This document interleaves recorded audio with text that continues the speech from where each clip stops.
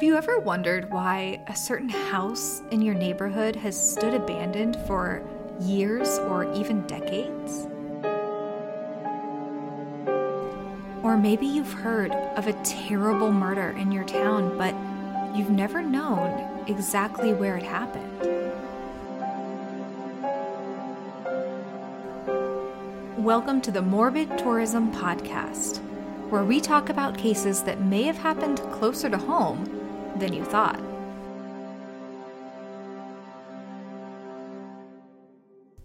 Warning: this episode contains descriptions of extreme violence and sexual assault against children. This podcast is not recommended for young listeners. Listener discretion is advised. Everyone wants to find love. Find that special someone who you would do anything for and they would do anything for you. But even if you've already found that special person, how far would you really go for them? Most people would say they would die for their partner, but would you kill for them? If you found out that they had been severely abused, beaten, starved, and even raped, would you want to get revenge for them? To kill their abuser? What if they asked you to? Hopefully your answer to that question is no, you wouldn't kill anyone even if your partner asked you to, and even if they deserved it. But today's case is about someone who said yes and carried out a brutal double murder, all because they were asked to by someone they loved. James and Virginia Campbell were affluent members of Houston's upper class. They lived in a pretty large brick mansion at 8901 Memorial Drive. They'd raised 4 daughters in the home together. James had been a lawyer for many, many years, representing a good amount of shady figures from Houston's underbelly. But he had made a very good living doing it. Of course, just because it looked like their life was perfect from the outside, behind closed doors, that may not have been the case. By 1980, all 4 of the Campbell daughters were grown and out of the house. One daughter, named Cindy, had gotten married and had 2 sons of her own before she was 20. But Cindy had some other issues that made her an unfit mother. She would often do drugs, and she didn't seem to know how to take care of herself in a very basic manner.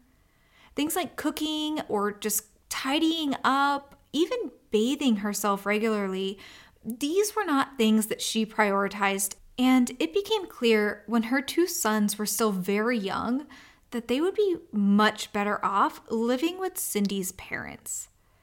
Cindy divorced the father of her sons shortly thereafter and would go on to marry again and divorce again.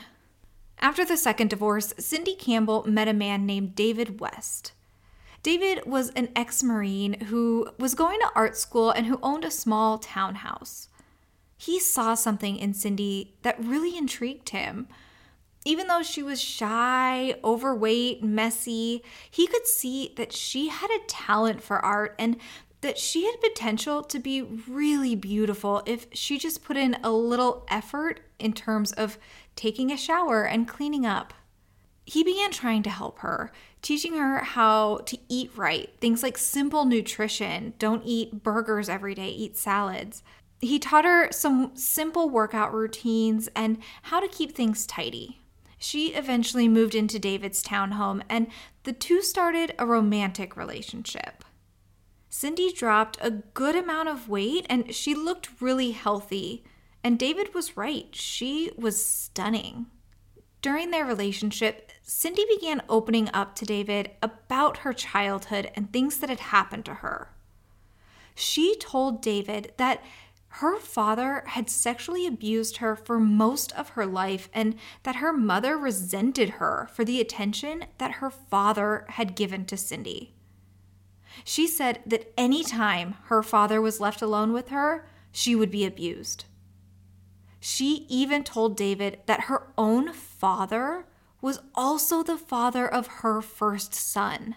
Now, beyond this, she said that her mother was so jealous of her that she would lock her inside a closet for days, forcing Cindy to live in her own excrement.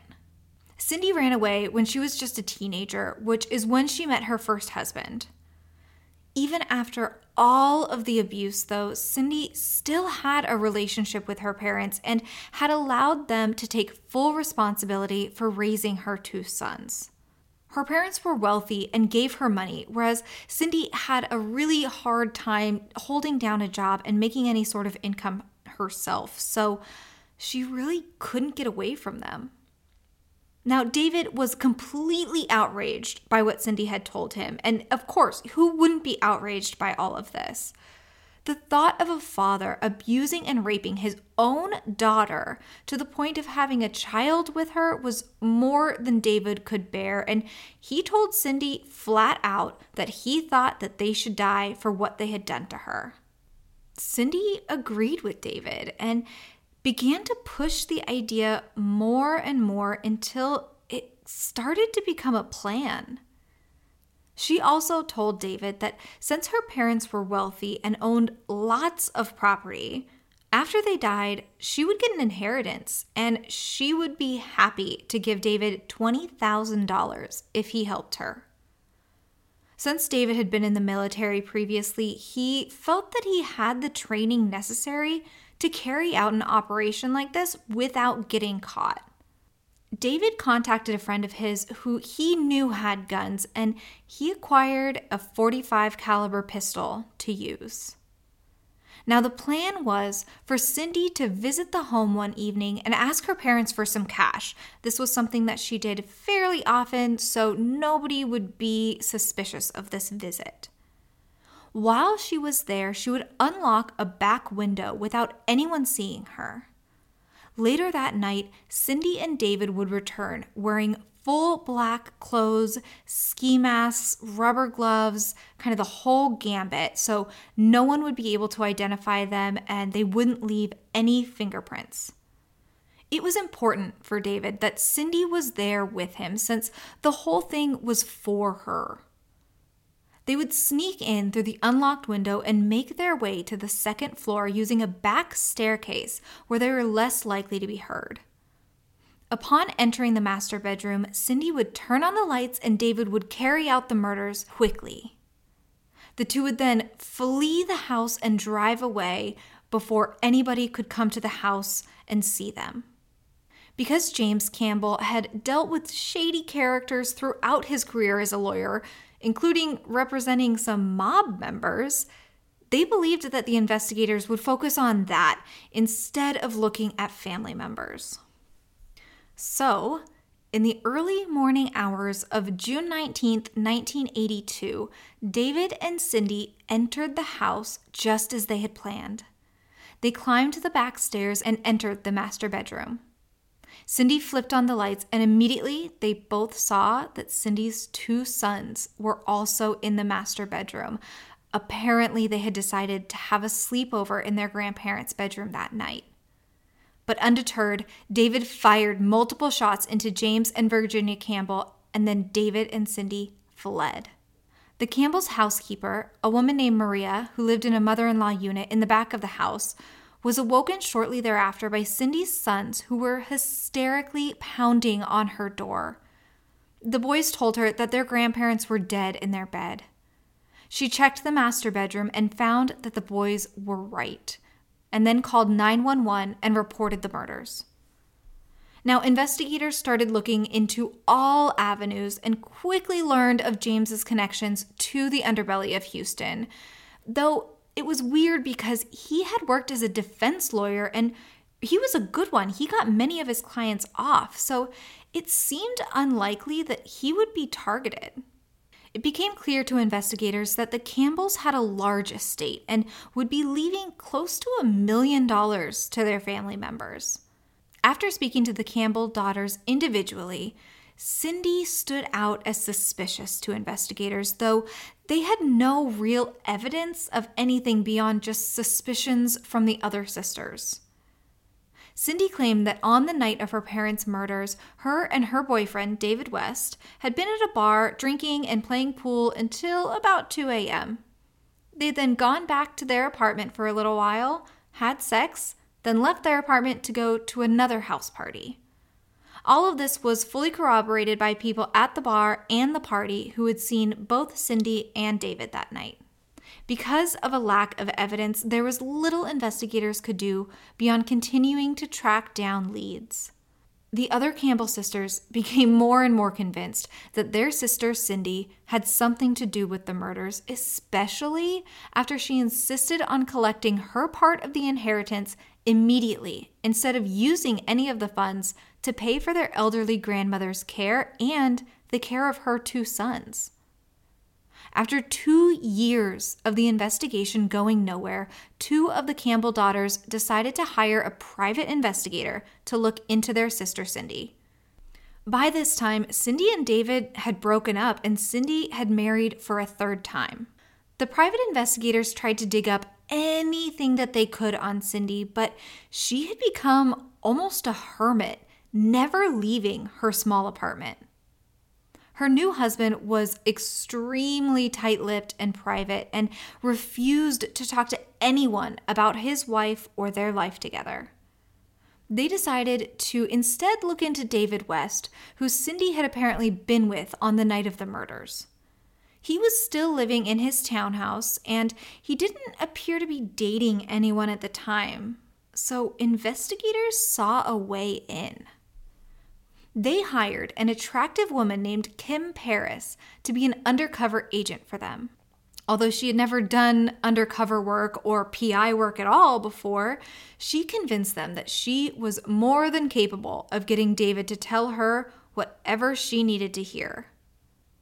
She had been a flight controller in the Navy, and she felt that her military training would help her in this situation to stay calm and kind of just get the job done. Over the course of several months, Kim was able to get friendly with David, first just gaining his trust and then getting him to fall for her. Although she refused to do more than some light kissing with David, as she told him that she had been raped in the past and was really uncomfortable with physical affection, David became more and more enamored with Kim. He told her about his past with Cindy, although refused to ever say anything that would implicate himself or Cindy in the murders of Cindy's parents. For a while, it seemed like Kim wasn't getting any further with David. They were basically at a stalemate.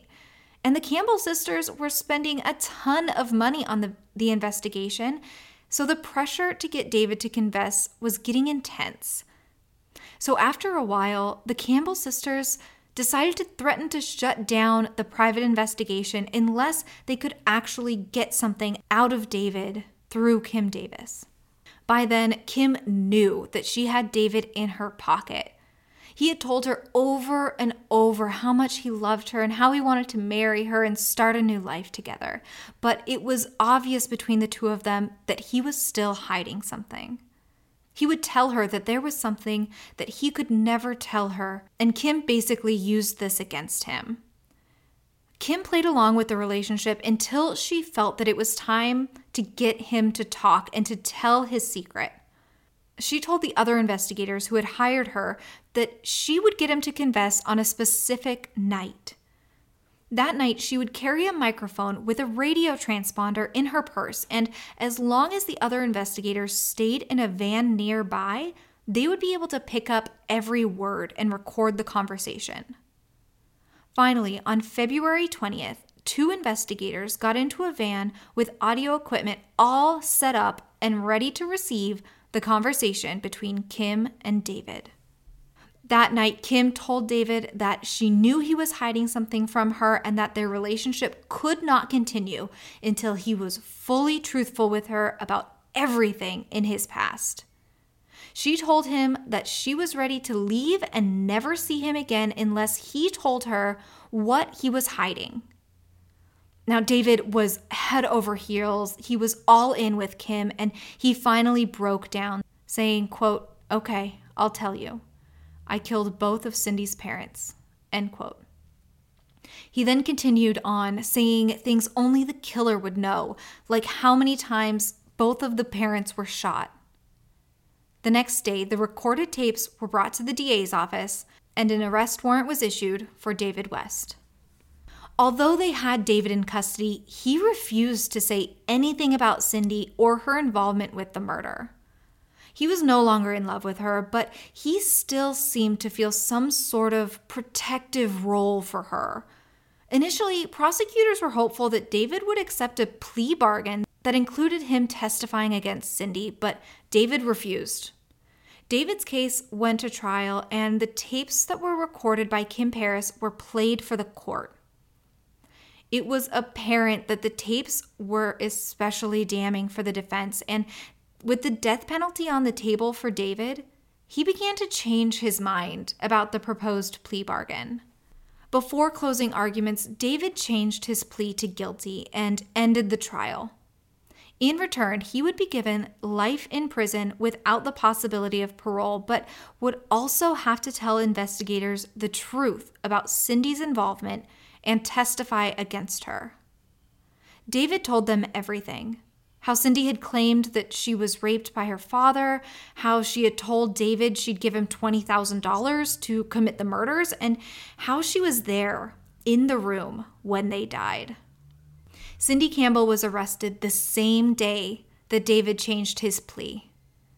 When investigators got to her apartment, they found her living in filth.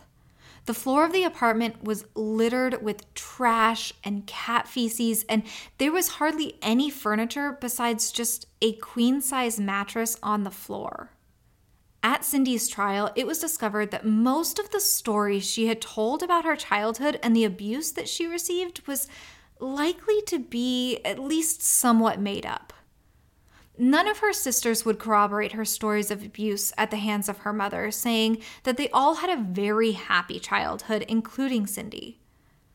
In terms of the abuse from her father, it was impossible for Cindy's father to also be the father of her eldest son.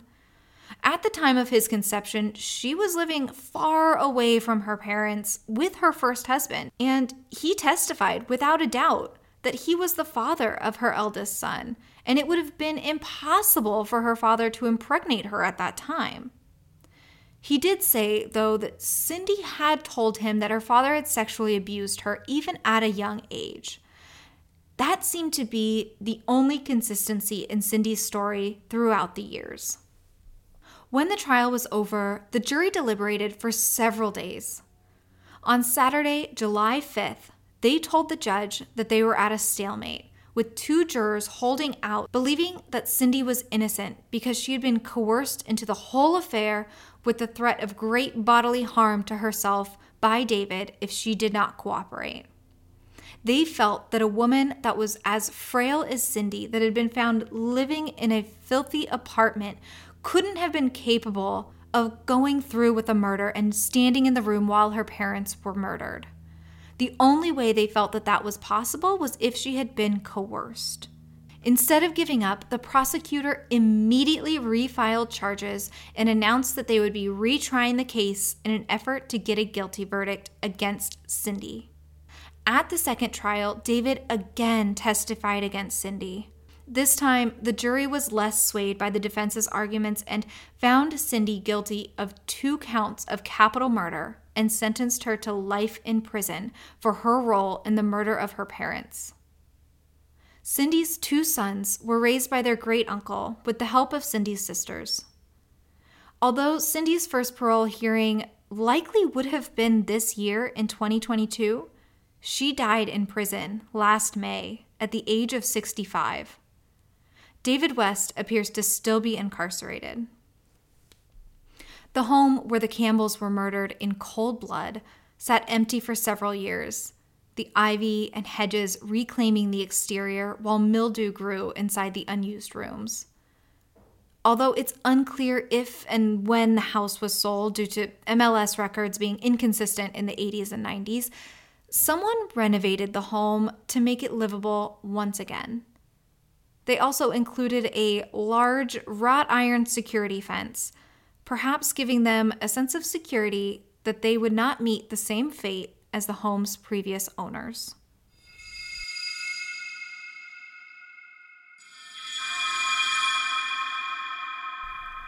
Thank you for listening to this episode of Morbid Tourism about the Campbell family mansion. If you like learning about morbid locations, subscribe to Morbid Tourism on Apple Podcasts, Spotify, or Stitcher, and leave a rating or review. Let us know what you think. New episodes will be released weekly. Between episodes, you can visit www.morbidtourism.com to learn about more morbid locations. Follow us on Instagram at Morbid Tourism. This podcast is researched, hosted, produced, and edited by me, Jules Kruger. Sources for this episode include the book Daddy's Girl by Clifford Irving and Oxygen.com.